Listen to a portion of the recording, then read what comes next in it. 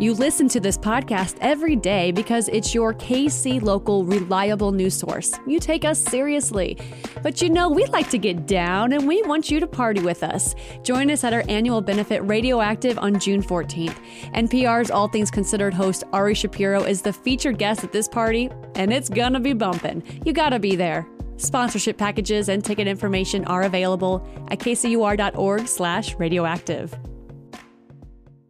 This is Up to Date on KCUR 89.3. 13 religious leaders across the state of Missouri are filing a lawsuit to challenge the state's abortion ban, which they call a violation of the separation of church and state. Two of those clergy members are from right here in Kansas City, and they both join us now. They are Rabbi Doug Alpert, who's with Congregation Kol Ami. Thanks always for joining us, Rabbi. Good to have you here. Thank you. Good to be here, Steve. Also with us is Reverend Holly McKissick. She's a pastor over at the Peace Church of the United Church of Christ. Reverend, good to have you back. Welcome. So how was it that this group, Rabbi, was able to come together to actually take legal steps against the state here? Well, principal attorneys from a couple of different not-for-profits were really looking for plaintiffs like us, people who were clergy who were very concerned about the abortion restrictions in Missouri. It's this flat-out ban. So that's Americans United for Separation of Church and State and National Women's Law Center. So you were solicited, it sounds like. Yes, with help, I think. Actually, they approached Holly first, and I think she kind of sent them my way, too.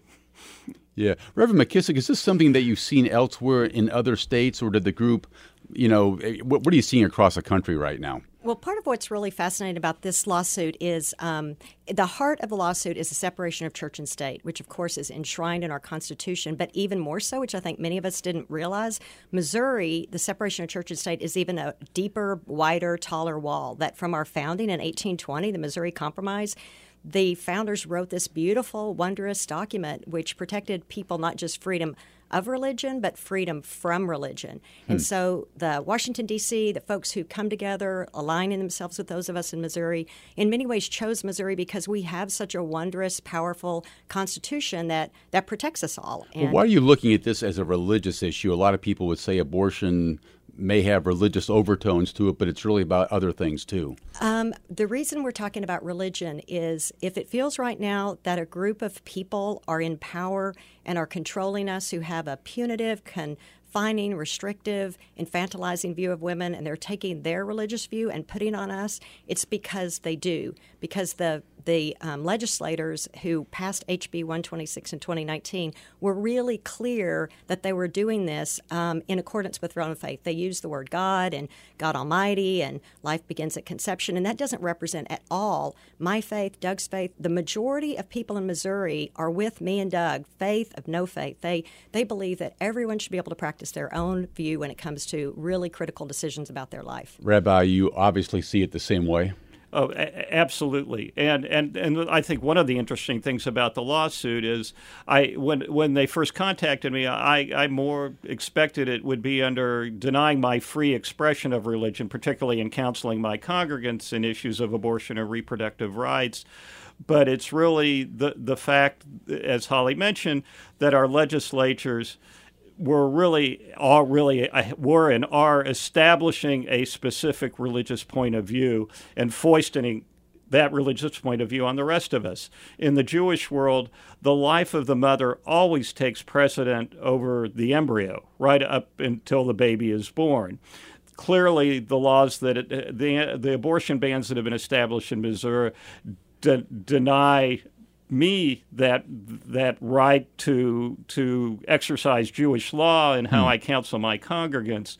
But moreover, it's the point, and it's also beside the point, because the real point is no one religion should govern, be part and parcel of how the government legislates on the issue. Yeah. A lot of abortion rights folks, Reverend McKissick, might be sitting out there wondering, so what took you so long to file the lawsuit?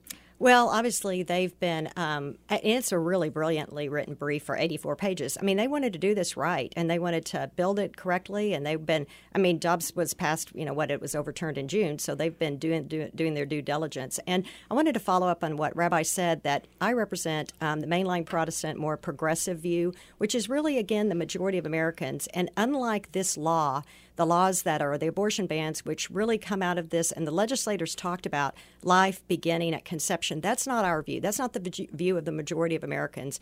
Our view is, to be honest, more in line with the Jewish view, but it's more in line with an idea of personhood.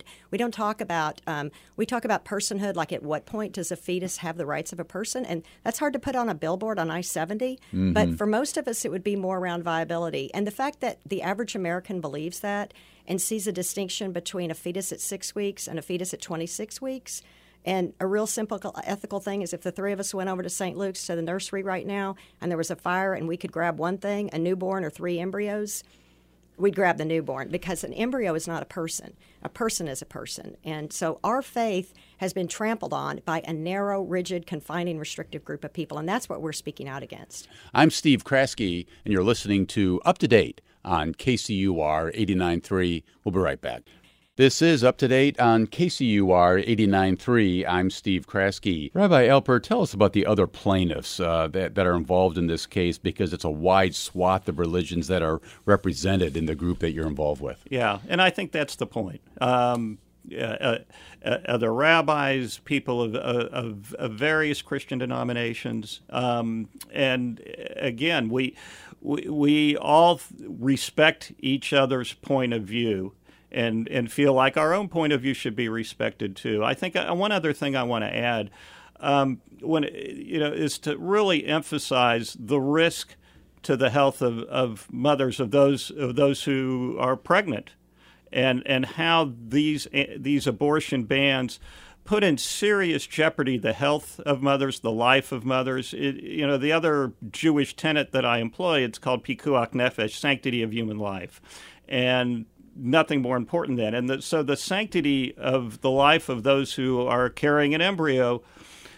is of the utmost importance in all this. So where are we in the course of this lawsuit here, Holly? It's been filed, but obviously this might take a long time to sort of adjudicate. How's this going to play out? Well, I think we don't know. They're going to play it out. They're obviously going to be back and forth trying to move on that. So what we're trying to do right now, too, is just get people out there speaking up, writing letters to the editor. Our voices are really the majority voices. And to kind of go along with what Doug said, we come from an understanding that life is messy and complicated. 46% of pregnancies today are unintended. Not 46% of teenage pregnancies. Wow. 46% of pregnancies. Where's that number coming from? That number comes from that's a big number. It's a big number. It's a big number. University of California, San Francisco, Turnaway study, they have done some really remarkable studies on this. So that's actually a figure that goes across, some other countries too. But it says something about how complicated this all is. And, so people, and the majority of women who come in for an abortion are using birth control in the month they become pregnant. But, they run out, they try to stretch it. We have like 19 million people in this country who live in a contraception desert. So what our traditions are about, of course, is trying to look at the holistic health of all people, which also includes thinking about, people who are disproportionately impacted by this, the poor, people of color. Our women serving on military bases, predominantly in the South, who now have to drive, hundreds of miles. So, Rabbi, what do you hope comes out of this? What's the objective here? That the abortion bans codified in Missouri law are held to be unconstitutional and abrogated. If that happens, what would take its place? What law would be in effect then? I think it would be as if I guess what Kansas has right now, which is people can go into a clinic. I'm also on the board of Planned Parenthood Great Plains, and they not only do advocacy for abortion and reproductive rights, they provide services, and that we would be able to reopen our clinics and provide much needed services for certainly abortions, but also to preserve the health of women in all sorts of ways that go well beyond abortion service. Do you think a year from now we're still going to be waiting for a decision in this case? Is that how this probably rolls out? I hope not. I hope that it's on a little faster timeline than that. My inkling is that it is, but I heard you all trying to predict the Chiefs game tomorrow. I think predicting the timeline for this would sort be of like the same equally thing. Challenging, yes. Well, I appreciate you both coming in to share your views here. You just heard the voice of Rabbi Doug Alpert. Also joining us, the Reverend Holly McKissick, about this lawsuit that religious leaders have filed against the state of Missouri, against its abortion ban. Thank you both for your time. Appreciate it very much. Thank you Thanks so much. Appreciate it. Go Chiefs.